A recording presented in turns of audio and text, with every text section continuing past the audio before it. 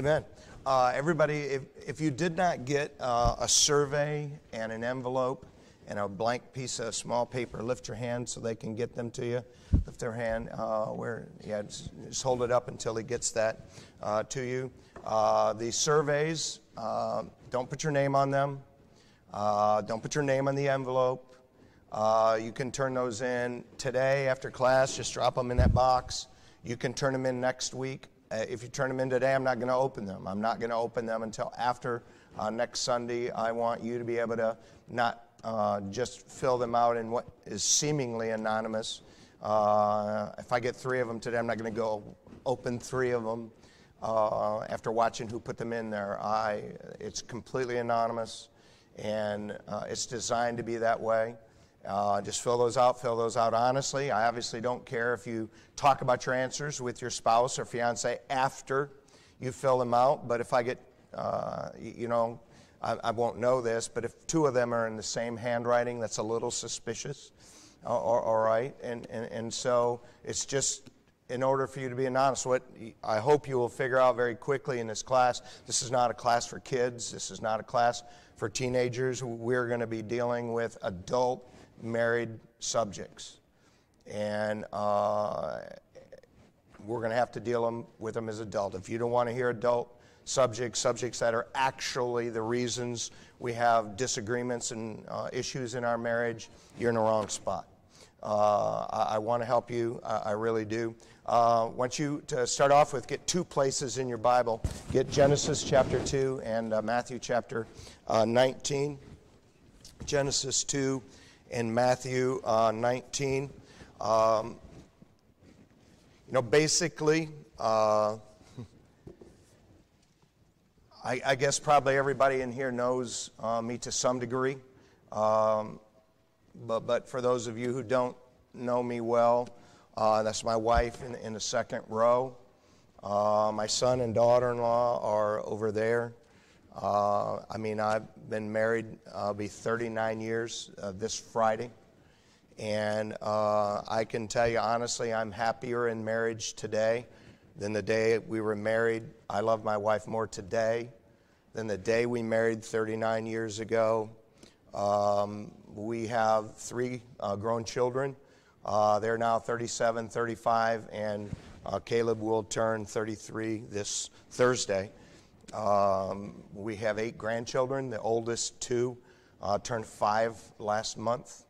And I told the guys in the office this week, or last week, because I'm on vacation this week, I said, I may have failed on a lot of things, but I spent my life, I focused on 2 things, and 2 things only. Doing the ministry God called me to do, and my family. I fully believe in that. Listen, I worked hard in ministry, but my wife did not have an absent husband. Our children did not have an absent dad. I was never anywhere trying to make a name for myself. I feel very passionately about what we're here doing. When my wife and I were saved, well, it was 39 years ago. I got saved 5 weeks before we got married, after we dated for 5 years as lost people. And both of us, she got saved a couple months after we got married, and then we were baptized together. We both had this same desire. We wanted a good marriage and healthy home. Now, both of us were fortunate. We come from good homes. Our parents stayed together. But neither one of us come from a home where we would say, wow, you know what? I want a marriage like my mom and dad had. I have a lot of passion for doing this. This is why we do it every other year. This is the 9th time I've taught this class. I teach parenting for the same reason every other summer. I believe there's a lot of people like Sharon and I. We wanted a good marriage. We wanted to be good parents. We just really didn't know how. We had not seen it. We did not know anything about it. And that's why I do that. And I hope that's why you're here. I am not a professional counselor. I don't know how many premarital counseling sessions I've had, 60, 70, 80, I don't know. At one point, I went down our roster and looked at how many couples in the church I had done.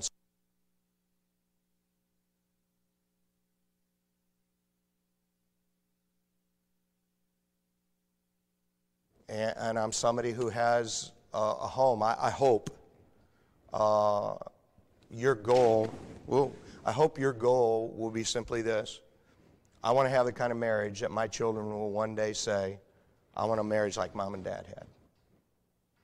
I hope your goal is simply this, for your child to be able to say, I want to treat my spouse like I watched my mom and dad treat each other. I want to marry somebody who will treat me like I watched them treat each other. Remember, none of us chose a home into which we were born. None of us. All of us choose what we pass on. And I full well realize that most people sitting in here this morning can't say that. I want a marriage like my mom and dad had. I want to treat my spouse like I watched them treat each other. I want somebody to treat me like I watched them. I get it. I get most people can't do that. But listen, that's our goal. To give our children either what we had because what we had was good, or to give our children something different and better than what we had. And I don't pretend to have all the answers. We're going to talk about Bible principles, because Bible principles, when we rightly apply them, they apply in every culture, they apply in every age. And the way, and again, quite frankly, the way Sharon and I apply those principles might not be exactly the way you do. You know, God gives these things in principles because there's a lot of variety among us in our strengths and weaknesses and our personalities and natural dispositions. But regardless of what those are, within those principles, we need to apply these. And kind of just say, over the years, the more Sharon and I applied these, the better our marriage has become. I can 100% guarantee you this: you will make your marriage better if you apply the things we talk about in this class. 100% guarantee. I get it. We have people who've been deeply hurt here. We have people who are not married yet here. We have people who've had gone through a rough patch and they're married. We have people that everything's just fine. I am not presuming where you are in life or in your situation. All I'm simply saying is that the author of marriage has something that will help all of us. And I want you to get that in this class. Up here, there's some stacks of books. There's 3 books. Just by virtue of being in the class, our church wants to give you one of these books. They're expensive books. If you have not read any of these books, I would read this book first, His Needs, Her Needs. While on the surface it seems like, well, that's just a book about sex. No, it's not. It's a book that will help you look at things like your spouse looks at things. One of the most difficult transitions we make in adult life and in marriage life is to understand my spouse doesn't look at everything like I do. And you will really help yourself just to understand your spouse's perspective on situations. That's a good book. I would read that one first if you haven't read any of those. If you've read that one, I would read this one next. Love and Respect.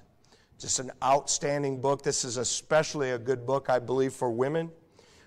In the church, we hear a lot more about a husband unconditionally loving his wife than we do about a wife unconditionally reverencing or respecting her husband.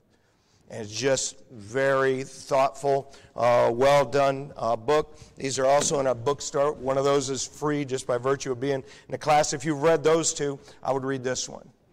Now, to be honest with you, this is not, like if you're somebody, Sharon and I are not really the kind of people who like just sitting around talking about our emotions. Some people do. If somebody's doing that, it generally will be a woman, but there's some men that like to talk about them too. If you're a man that likes to talk about your emotions and have a wife that likes to talk about her emotions, and you've read those other 2 books, this is a good book. It also has just some interesting things that are just very helpful in there. Listen, the Bible's the only book that's 100% accurate. And so we start there. And all those books is taking Bible principles and applying them in more detail to help you. And so you can't take the Bible like eating fish, where you eat the meat and leave the bones. You take the Bible. But when you read a book, sometimes in our bookstores like this, some of the books in there, they're all helpful books, but some of them, you know what, there's some stuff you need to leave behind. But that's okay. We're adults. We're not children. You should be in Genesis chapter 2. Before we start in the Bible, I want you to think about a couple of things. First off, about 99% of people that walk down an aisle and get married, they love one another. And they believe their marriage will last. But 50% of them, they say divorce. Probably 99% of people that walk down an aisle, they know that 50% of marriages allegedly end in divorce, but they believe their marriage is going to be one of them that will last. But still allegedly 50% divorce. Now I'm told that amongst biblical Christianity, when someone is a Sunday morning, Sunday night, Wednesday night Christian, that divorce rate is more like 10%. Now, again, who they're serving, I don't know. I would say, in my experience, though I have seen committed Christian people divorce, it's very rare. It's nowhere near 50%. So the bottom line to that is, it's obvious that, you know what, it takes more than love and good intentions to have your marriage last. Everybody starts with love and good intentions. It must take more. And so I want to plant a couple thoughts deeply in your heart. We're going to repeat these because I want you to walk away with these when we're done. Here's the first thing. Number one, nothing can be taken back that's done. What's done is done. I'll repeat these every time. Here's number two. All we can hope to change is today and tomorrow. They can change. Here's number three. If you're struggling, you didn't get where you are in a day, you won't get out in a day. But by the grace of God, things can be better. Here's number four. There's only one person in this world you can control. And focus on that one. If you're here because you want your spouse to hear some things, you're already starting out in the wrong way. All right? Focus on the one person you can control. You know what I've learned after 39 years of marriage is that the better job I do at being the husband I'm supposed to be, somehow, some way, my wife does better. Here's the fifth thing. There's always hope as long as God is involved. God is love. You may be here and say, I don't love him anymore. Listen, if God's involved, you can love again. You might have decided, you know what, I never really loved him. Listen, if God's involved, you can begin to love. God is love. Here's number 6. No one's assured to have a good home if you come from a good home. Here's number 7. No one's assured to have a broken home if you come from a broken home. And here's the last thing, number 8. The person to whom you're married now is the person to whom you're supposed to be married. If you're newly married, this may seem crazy to you. If you've been married a few years, you don't shake your head or lift your hand. But you're going to have some moment where you say to yourself, did I marry the right person? The person to whom you're married now is the right person. Listen, marriages start for all kinds of reasons, and some of them aren't good. I mean, sometimes marriages start because you've been sexually active and you just say, well, at least I'm going to marry the person.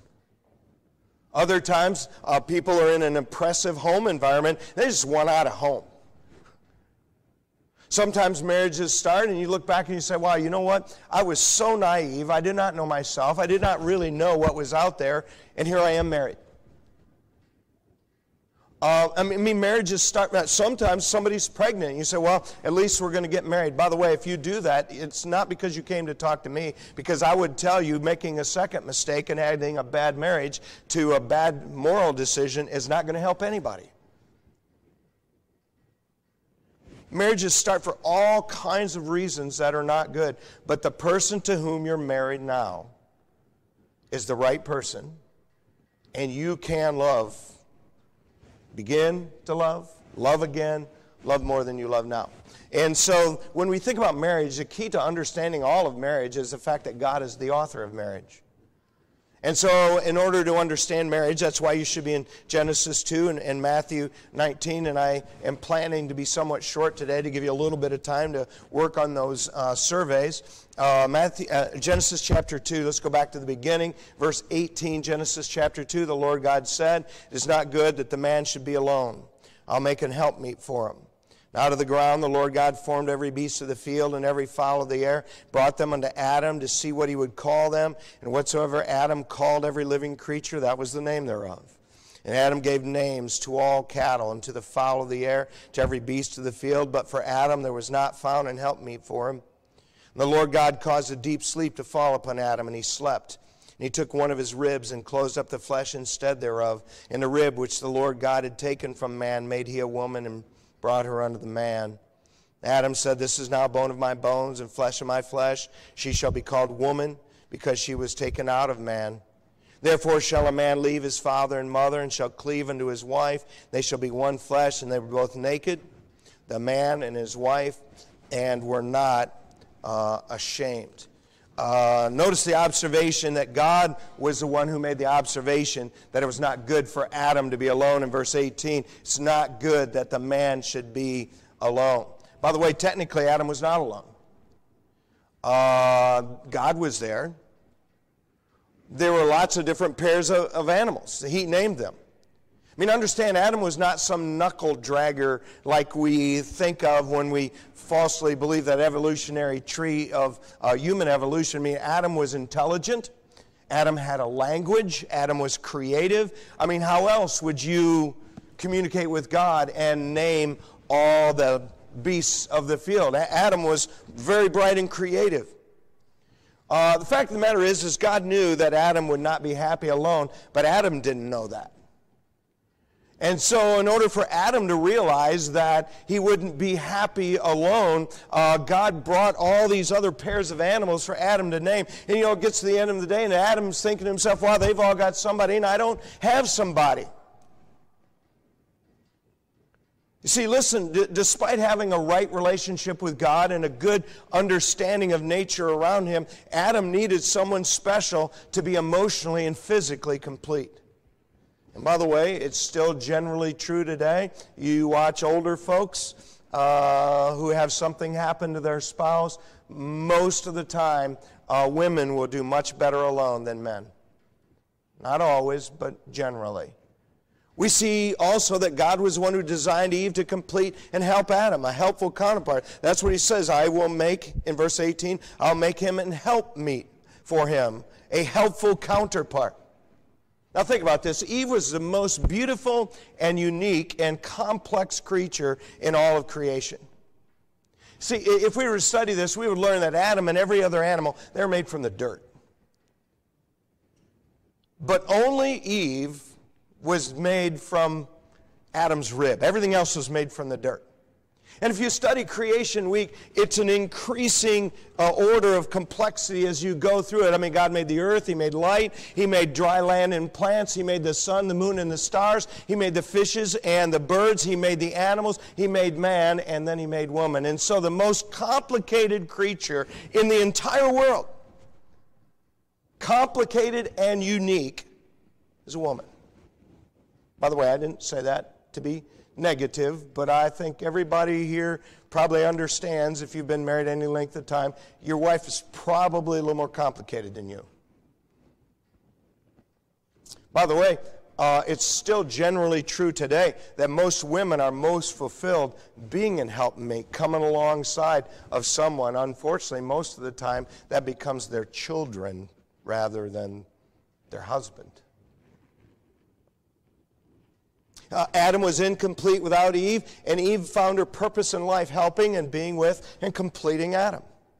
Now, almost immediately after creation, Adam and Eve say their marriage vows in verses 23 and 24. Adam said, "This is now bone of my bone, flesh of my flesh. She shall be called woman because she was taken out of man. Therefore shall a man leave his father and mother and shall cleave unto his wife, and they shall be one flesh." You should be in Matthew 19, but notice, according to verse 23, who said those words? What's it say? Adam. Adam said those words. Matthew chapter 19. Keep Genesis 2. We'll be back there in a minute. Notice in Matthew chapter 19, Jesus, in verse 3 of Matthew 19, the Pharisees also came unto him, tempting him, and saying unto him, is it lawful for a man to put away his wife for every cause? By the way, there was a dispute in Jesus' day whether a man had the right to put his wife away for any cause, she burned the biscuits, or whether he should only be able to put her aside for some big cause. And what they're doing is they're trying to involve Jesus in this cultural conflict, and he basically says, neither of you are right because of the way God started things. Verse 4, and he answered and he said to them, have you not read? By the way, Jesus expected them to know the Bible. Have you not read that he which made them from the beginning made them male and female? And so who made them? God made them. They were not evolved.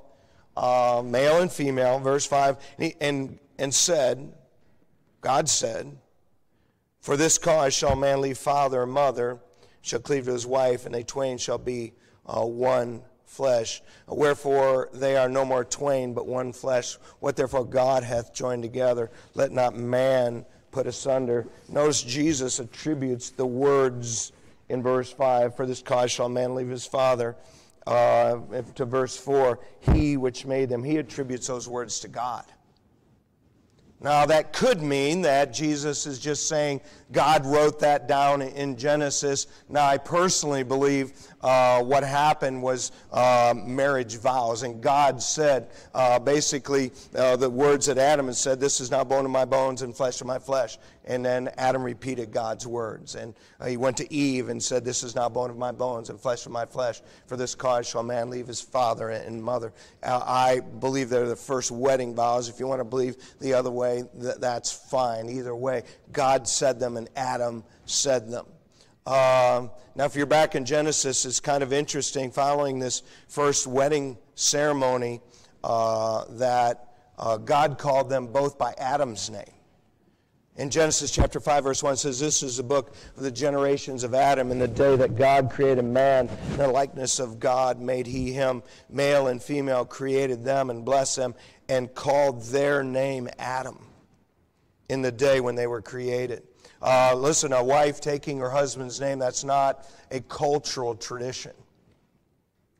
That was something God started from the beginning. Now, you may bristle against it, but understanding this, you're bristling against the way God designed marriage.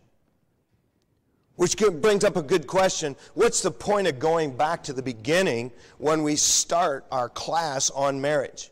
It's simple. I mean, God's the author of marriage. Society didn't start marriage. Government didn't start marriage. Some controlling man didn't start marriage. Some romantic woman didn't start marriage. They didn't start marriage to get better tax advantages. Listen, God started marriage. And I just want to remind you, God is good. God is love. God didn't start marriage because he intended it to be a ball and chain and the old lady and the old man. God didn't start it like that. He started it because his intention was that it would be good for everybody involved who chose to do marriage his way.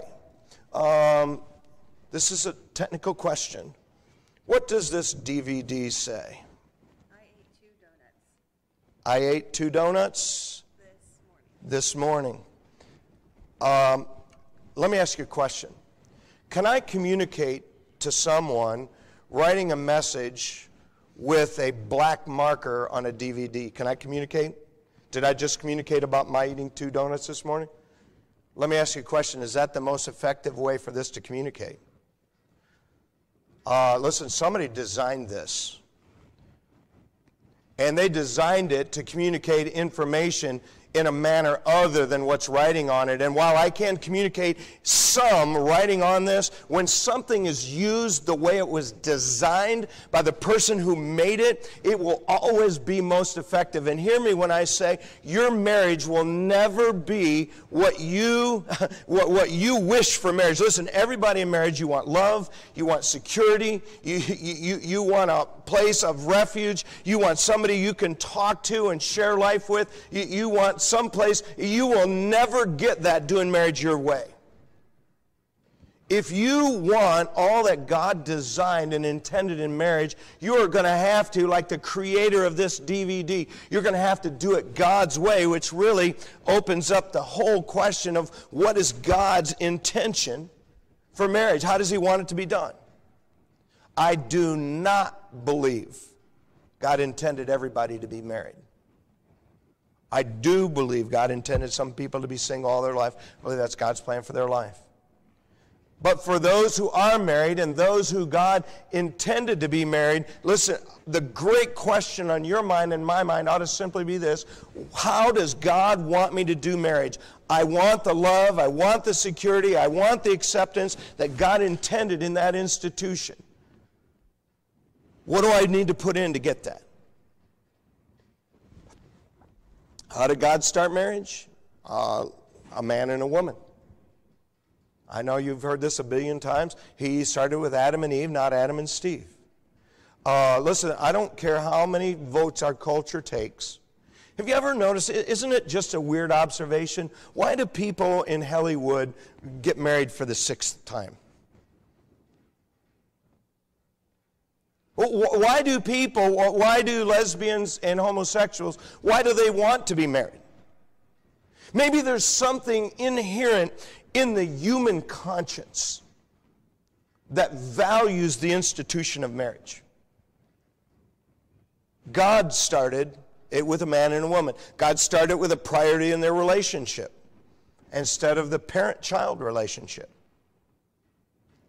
Listen, when God said, for this cause shall a man leave his father and mother and shall cleave unto his wife, understand God was giving up something. God was giving up some time with Adam. God was giving up some emotional relationship with Adam. God was giving up something when he said, hey, I'm starting this for your good. I am giving up something I had with you before for your good. We know from that our relationship with our spouse should be the highest priority human relationship we had. We also know God started their vows with cleaving together, not to be put asunder by any creature, according to Jesus in Matthew 19:6. That means it was started to be a lifelong commitment. I get it.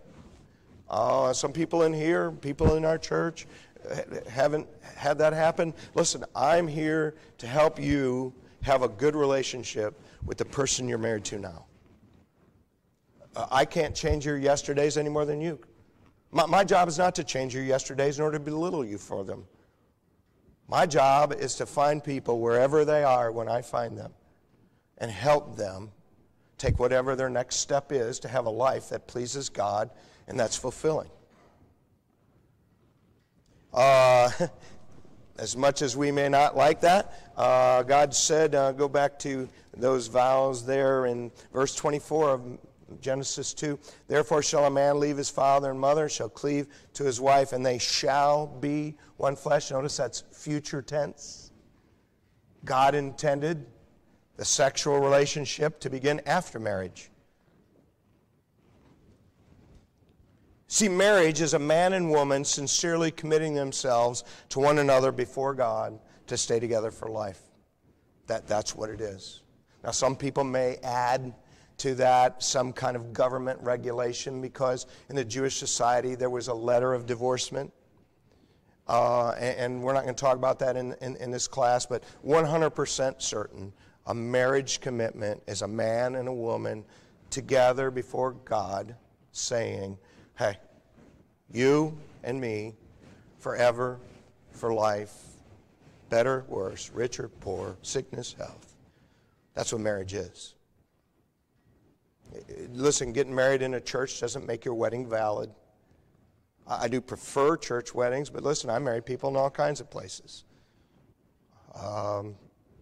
What makes a marriage valid is a man and a woman committing themselves before God to stay together for life. And in that verse we just read, our lesson today is the 2 foundational principles for marriage. And they're in the vows. Notice in verse 24, therefore shall a man leave his father and mother. That's the first marriage principle. You must leave your parents to have a healthy marriage. I'm not talking about some temporary hardship where you're at their house. I'm not talking about that, but a healthy marriage leaves the parents. Listen, it's obvious. It's one of the 10 Commandments to honor our parents all our life. And so you're supposed to honor them all your life. But listen, your marriage, your husband-wife relationship, that should be the most important relationship you have.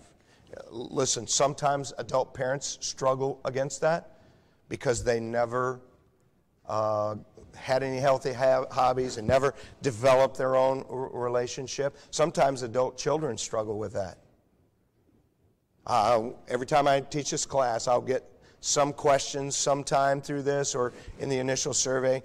They call their mom and dad every day instead of talking to me. They tell their mom things they don't tell me.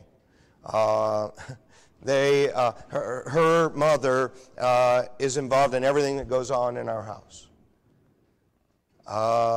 We don't have any life of our own. Our parents pressure us to only be with them. Listen, this unhealthy failure to leave father and mother, it is more common in the church than in the world. Remember, leave doesn't mean no relationship. Leave doesn't mean don't honor. That's not what it means. It means your relationship with your spouse is the most important earthly relationship you have. You will never have the right kind of healthy marriage if you don't leave your parents. You can be angry with me. This is not a reflection on your parents. Listen, how good was Adam's parent? Adam's father was a perfect father. Has nothing to do with how good the parents are. Has everything to do with a healthy marriage. But there's a second basic principle. Leave your father and mother. Verse 24 says, therefore shall a man leave his father and mother and shall cleave unto his wife. To cleave means to hold on to cling to. It's not enough to leave your father and mother if you don't cleave to your spouse. It's both prongs. You leave your father and mother and you cleave to your spouse. You cling to, you hold on to, you stay close to. Listen, that means that's an investment of your time. That means that's an investment of your heart.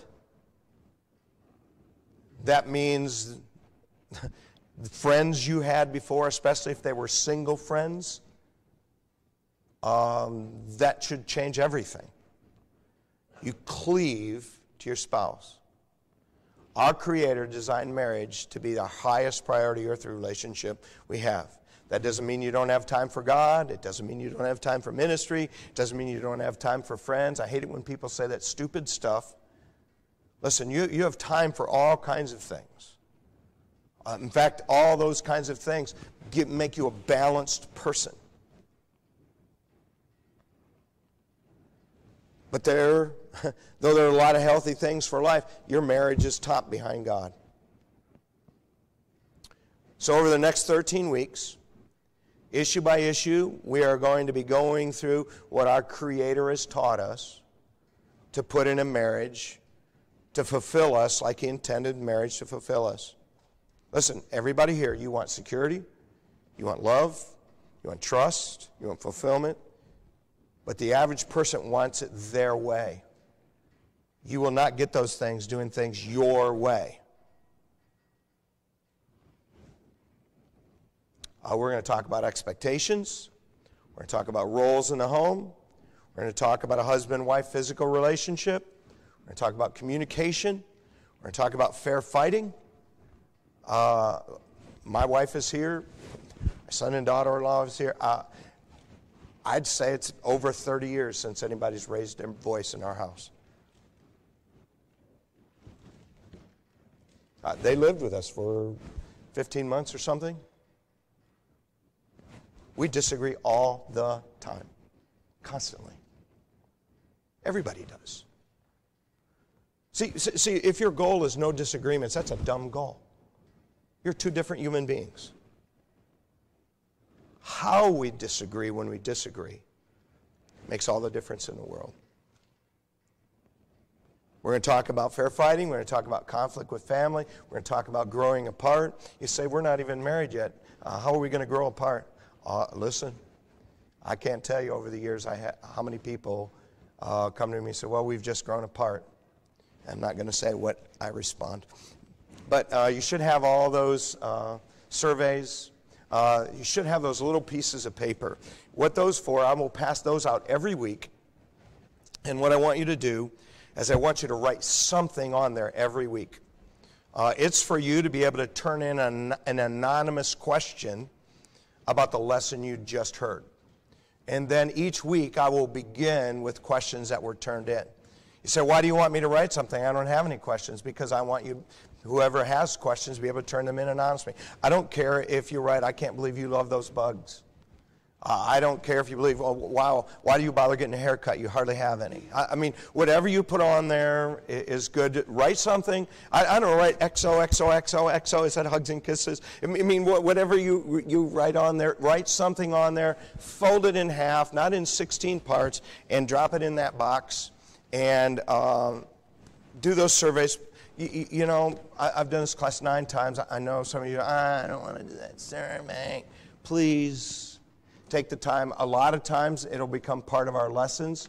And it's nice to be able to say, wow, you know what? 2/3 of the people that surveyed in this class, they pushed their spouse when they disagreed. You know what? Listen. Just because everybody else does it, it doesn't make it right.